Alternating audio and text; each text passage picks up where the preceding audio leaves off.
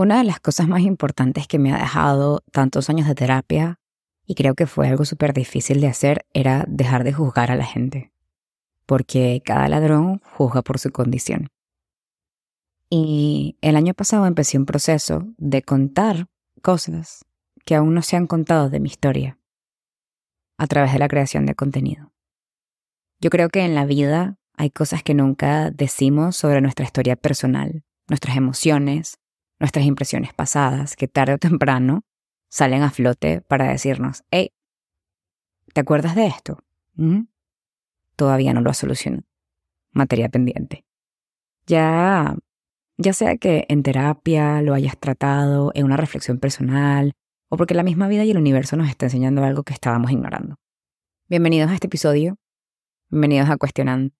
Hoy quiero hablarles de las cosas que no he dicho. En los últimos años me he debatido si es que debo ser amable por obligación o si es que realmente debo sentarme a entender todos mis sentimientos y contar toda mi historia. O si solamente comparto cosas fundamentales. Si debo compartir esa historia de la Val que ya es exitosa y lo sabe todo, o de la Val que aún se está descubriendo. De la Val que tiene mucha experiencia, pero de esa que también aún es humana y a veces, aunque tenga todas las herramientas, sigue cayendo. Eso sí, siempre se levanta. Creo que el real cambio comienza cuando aceptamos lo que decidimos ignorar de forma consciente o inconsciente. ¿Por qué inconsciente o consciente? Siento que en vez de esperar que llegue el 31 de diciembre para New Life, New Me, me encantaría invitarlos a que aprovechen que estamos en los últimos meses del año y que ya también pronto cierra el primer grupo que abrí del ebook de manifestación y visualización para abrir un espacio y decirles cosas que nunca les dije.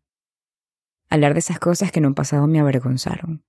Esas cosas que son solo mías y que tienen que ver con ser mujer, latina, inmigrante, amiga, pareja, profesional, emprendedora y el ser humano que al final reduce todo lo que realmente soy. Esas cosas que nunca dije están relacionadas a mi historia.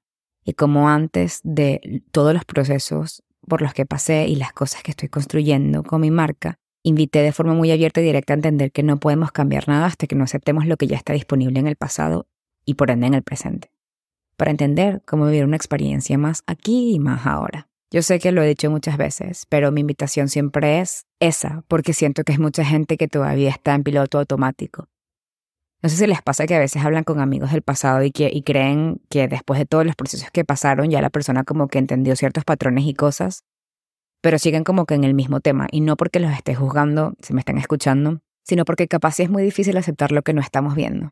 Y a veces hay que intentar cosas nuevas para poder aclarar el panorama. Eckhart Tolle, que es uno de mis autores favoritos, tiene una frase que me encanta. Él dice, no podemos cambiar nada hasta que lo aceptamos. Condiciones, circunstancias, problemas y personas. Si me preguntan cuál es el punto de inflexión de mi proceso, que siento que me lo han preguntado mucho, y mi carrera, me costaría mucho decirles que fue una cosa u la otra.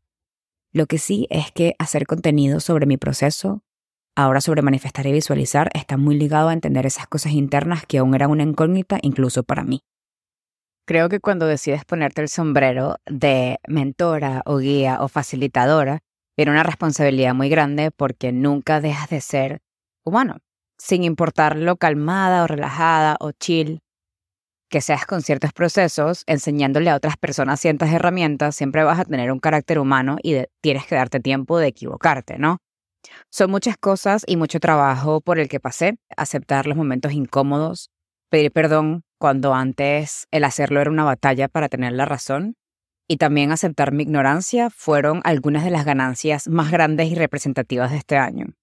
Cosas como mi relación con el ego, el trabajo con mi sombra, mi falta de inteligencia emocional para aceptar que no todo gira en torno a lo que yo tengo en mi cabeza y la perspectiva de la realidad que tengo en mi cabeza. Entender que no es cuando yo quiera, sino cuando es el momento, y también accionar para estar preparada cuando llegue ese momento de asimilar lo que viene, ¿no? Hay un proceso que es natural en la vida. Cuando estaba haciendo el ebook entendí que al final el manifestar y visualizar no tiene nada que ver con hacer algo que es extra, sino entender que es un proceso natural de la vida.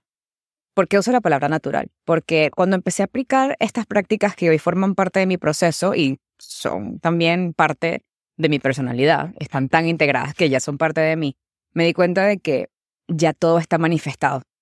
Y yo sé que esto suena demasiado abstracto y me van a decir como que, bueno, Val, pero si ya todo está manifestado, entonces, ¿por qué te compraría un ebook para manifestación y visualización? Atrás de la manifestación no es tomar acción para generar un cambio que no entiendo, que es lo que pasa la mayoría de las veces. La gente acciona queriendo un cambio, pero al final, si no entendemos el por qué estamos accionando, es muy difícil que realmente esa manifestación se dé. Entonces, ¿qué pasa ahora? Y qué es lo que yo obviamente facilito con mis prácticas, con mi mentoría. Que esa acción que se toma sea inspirada, venga de la inspiración y de la claridad de haber podido saber qué es lo que queremos atraer. Pero esa acción inspirada solo llega y se vive cuando somos capaces de hacer las paces con esas emociones no gestionadas, con eso que pica y eso que moviliza hacia una zona de retroceso y no de avance. Cuando somos capaces de tener la suficiente compasión como para saber que esos mejores cambios se construyen todos los días. Y no vienen siempre como una tormenta, ¿no? Que se lleva todo. Por lo menos a mí nunca me han funcionado las cosas que son tan rápidas y tan agresivas. Porque sí, bueno, siento que hay una forma mucho más compasiva de atravesar el cambio y es al saber entendernos tanto a nivel emocional como a nivel psicológico, como a nivel de mindset, como a nivel físico, whatever. Pero esa visión clara viene después también entonces de sentir el bloqueo y el miedo.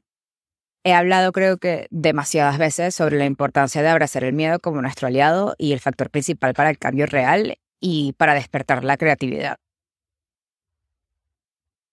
Pasé y me dediqué 4 semanas completas a ayudar a gente a saber cómo setear intenciones, cómo incluir técnicas de visualización, pintar mandalas, reprogramar su inconsciente, hablarse bonito y directo, y realista para identificar realmente cuáles son esas cosas que te están bloqueando.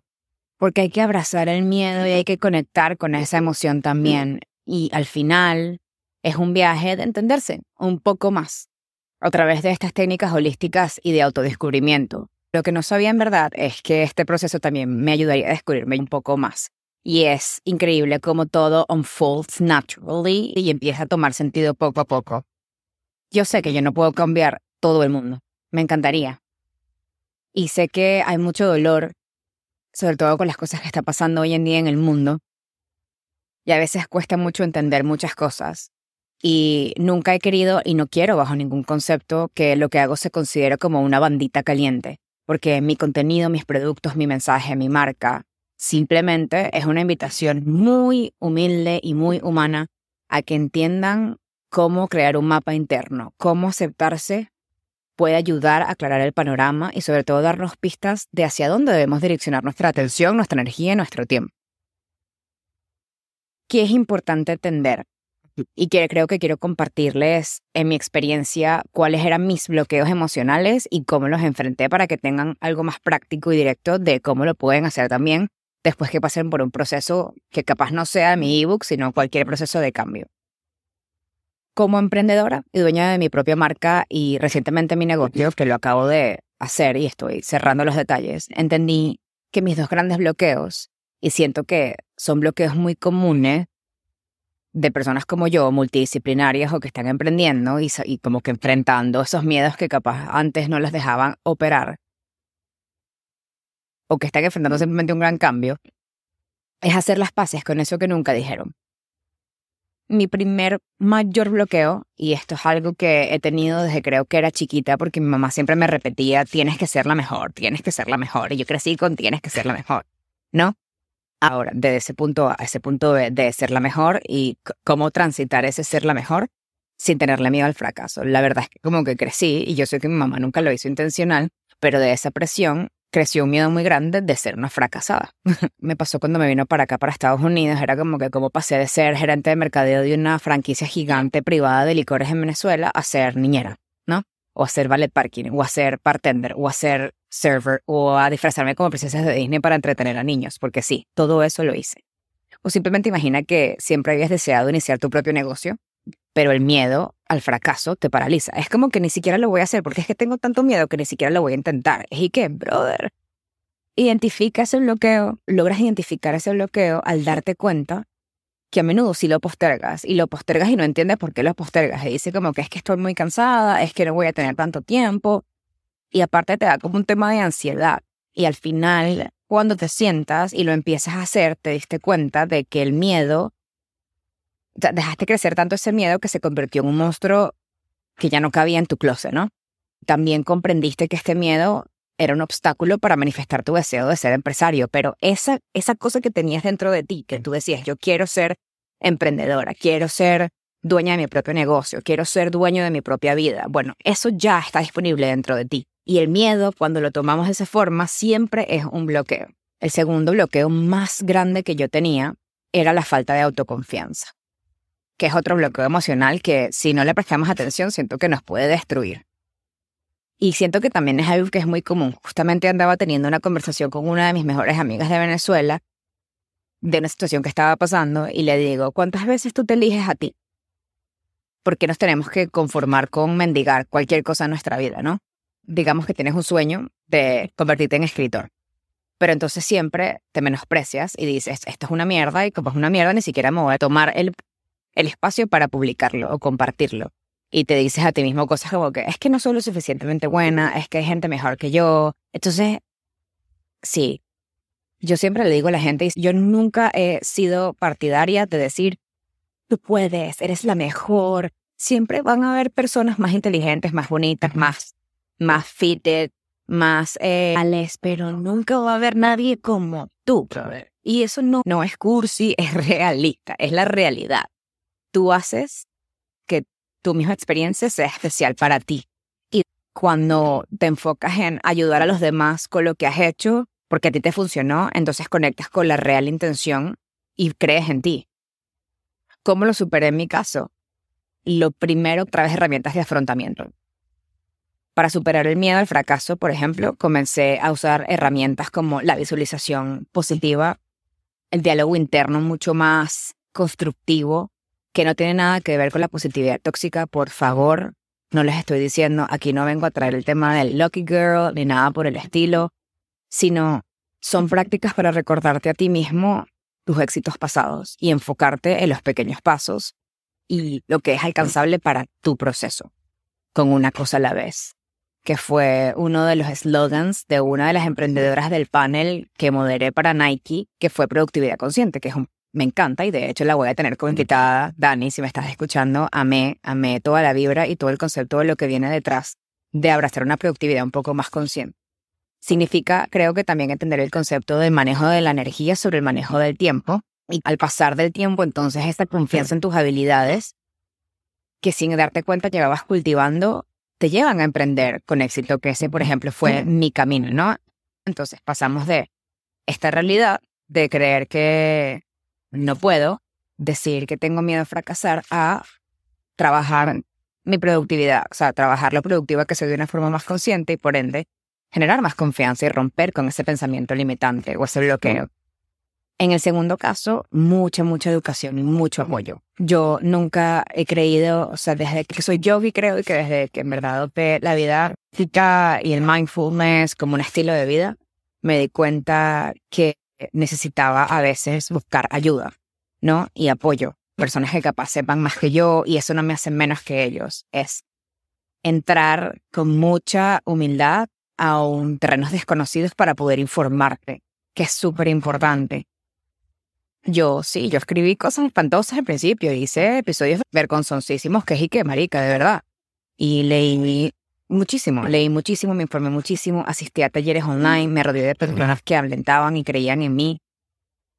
Y así, poco a poco, logré manifestar mi deseo de convertirme en podcaster y empezar mi empresa de productos digitales relacionados al crecimiento personal, mentoría enfocada en el mindset setting. Registré mi empresa de retiros que apenas está comenzando. Fui panel moderator de un evento de 200 personas, El primer evento para latinas emprendedoras en Nueva York del industry de wellness, holistic wellness y en mindful businesses. Y eso fue una experiencia increíble.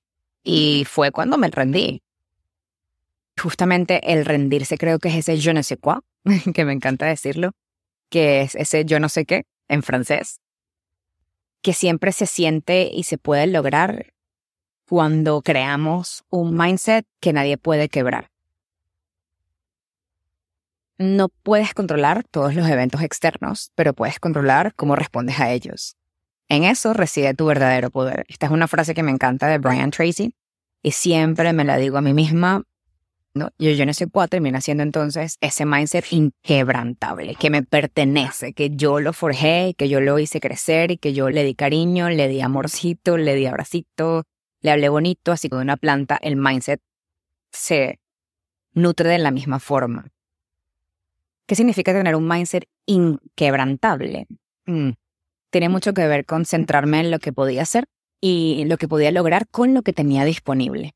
Aprendí a visualizar mis metas con claridad y creer profundamente en mi capacidad de alcanzarlas.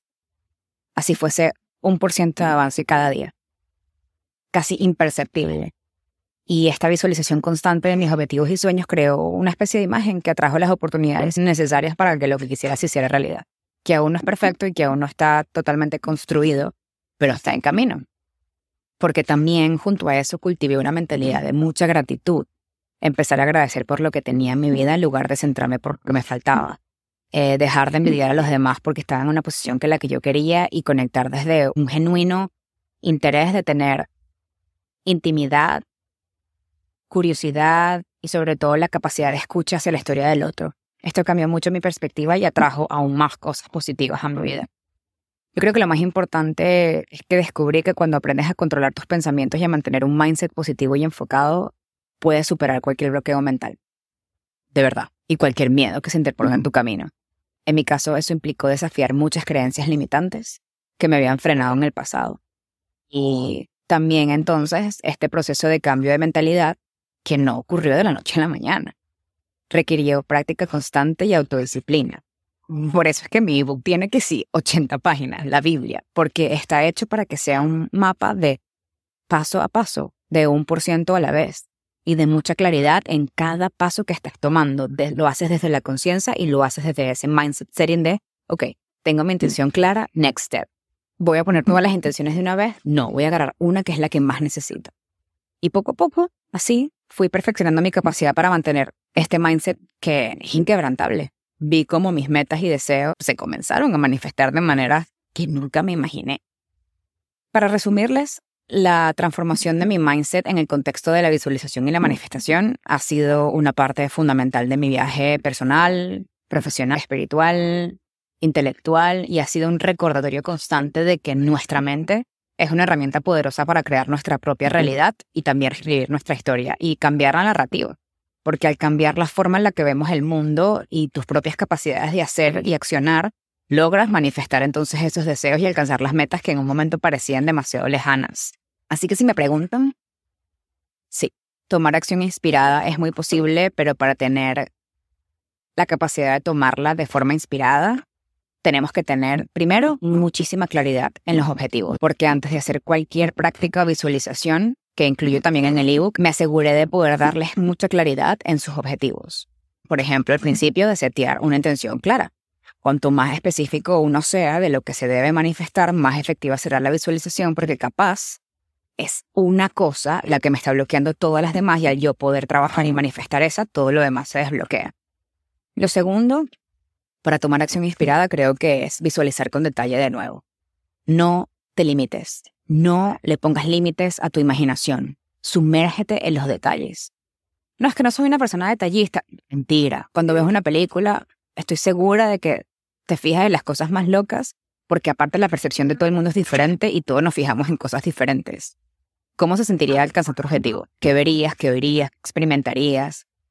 Cuanto más ricos y reales sean los detalles de lo que estás visualizando, más real se va a volver.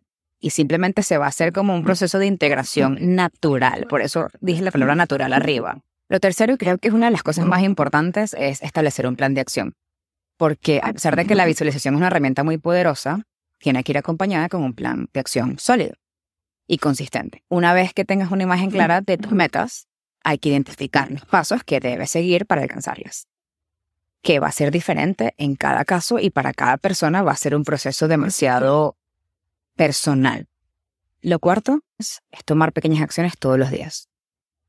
¿Por qué les digo tomar pequeñas acciones? Porque yo soy experta en querer hacer todo al mismo tiempo y mi mamá siempre me decía, el que cocina 3 conejos se le quema uno y siempre se me quemaban los 10 conejos en vez de los 3. Entonces hay que hacer este proceso, cualquier proceso que tenga que ver con iniciarte en el tema de la espiritualidad o del mindfulness o del bienestar holístico, piano a piano, uno a uno. Y siempre lo he dicho y lo vuelvo a decir. ¿Por qué? Porque es muy fácil sentirse abrumado por la magnitud de los objetivos, que capaz, uno, no son posibles ahorita, y dos, necesitan un trabajo previo antes de manifestarse. Por eso es que las pequeñas acciones son tan importantes, y por eso es que hice todo un episodio sobre querida cotidianidad, como que abrazar esas cosas pequeñas que creemos que no tienen sentido, pero que nos dan las respuestas poco a poco para acercarnos a la meta final. Lo quinto es cultivar la consistencia. De eso viene la real disciplina. La consistencia es clave para manifestar, para aprender a entrenar, para aprender a emprender, para aprender a hacer todo en la vida. Y hay que mantenerla en la rutina diaria. No es que vas a meditar todos los días 1 hora porque si no, no funciona. No. Es qué porcentaje de tu día le puedes dedicar a estas cosas que te están llevando de un punto A a un punto B. Lo sexto es que tenemos que superar los obstáculos. Y yo sé que esto suena capaz muy fácil, pero vamos a encontrar muchos obstáculos en el camino. Muchos. Cosas que ni siquiera sabíamos que estaban ahí, que nos están mostrando algo. Pero no te rindas. Busca soluciones y sigue adelante, porque siempre hay una solución. Yo sé que esto va a sonar demasiado cliché, pero se los voy a decir como si fuese su mamá. No hay nada que no tenga solución. Todo se soluciona en esta vida menos la muerte. Yo siento que sí. La abuela y la mamá. Lo séptimo que les diría es encuentren apoyo.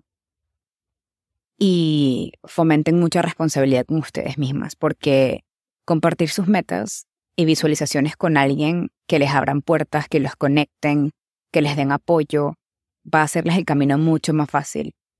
Tener a alguien que te motive y te recuerde tus objetivos puede ser muy útil en el camino si sentimos que nos va a costar empezar este viaje.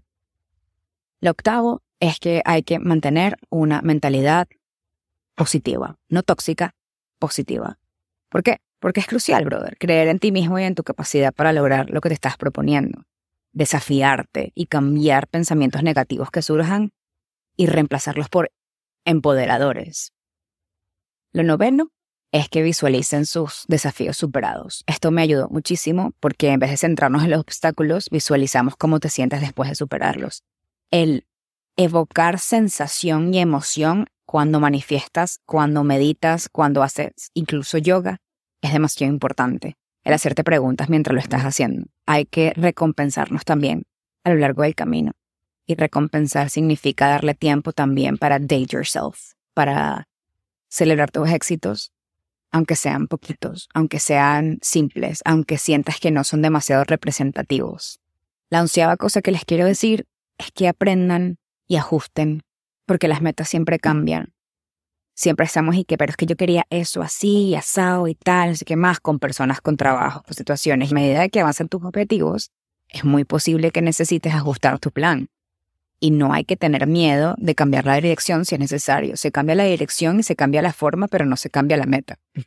No sé si creo que esto lo ilustra demasiado claro. Y lo último y lo 12º que les quiero decir es que persistan siempre con mucha paciencia. Porque la manifestación puede llevar tiempo. Lo dije antes y lo he dicho como parte de mi contenido clave, que muchas veces queremos que el universo, Dios, lo que sea, lo que creamos, funcione en el momento en el que lo necesitamos, que tiene que ser ya, pero a veces el universo opera bajo su propio cronograma y Dios tiene algo preparado para ti en su propio cronograma cuando tú estés listo para y sienta que te lo mereces por el esfuerzo que has hecho. En la vida las cosas se merecen. La meritocracia siento que es algo que esta sociedad ha perdido demasiado y es algo que se tiene que cultivar porque eso es lo que significa tener un mindset que te permita construir la vida que siempre has querido. Revisa, ajusta, persiste, ten paciencia, sé compasivo. No te rindas, mantén tu enfoque en las metas a largo plazo, cumpliendo primero las que tienes a corto plazo. Y por último, atrévete a entender, a sentir y sobre todo a decir las cosas que nunca dijiste. Te quiero y nos vemos muy pronto.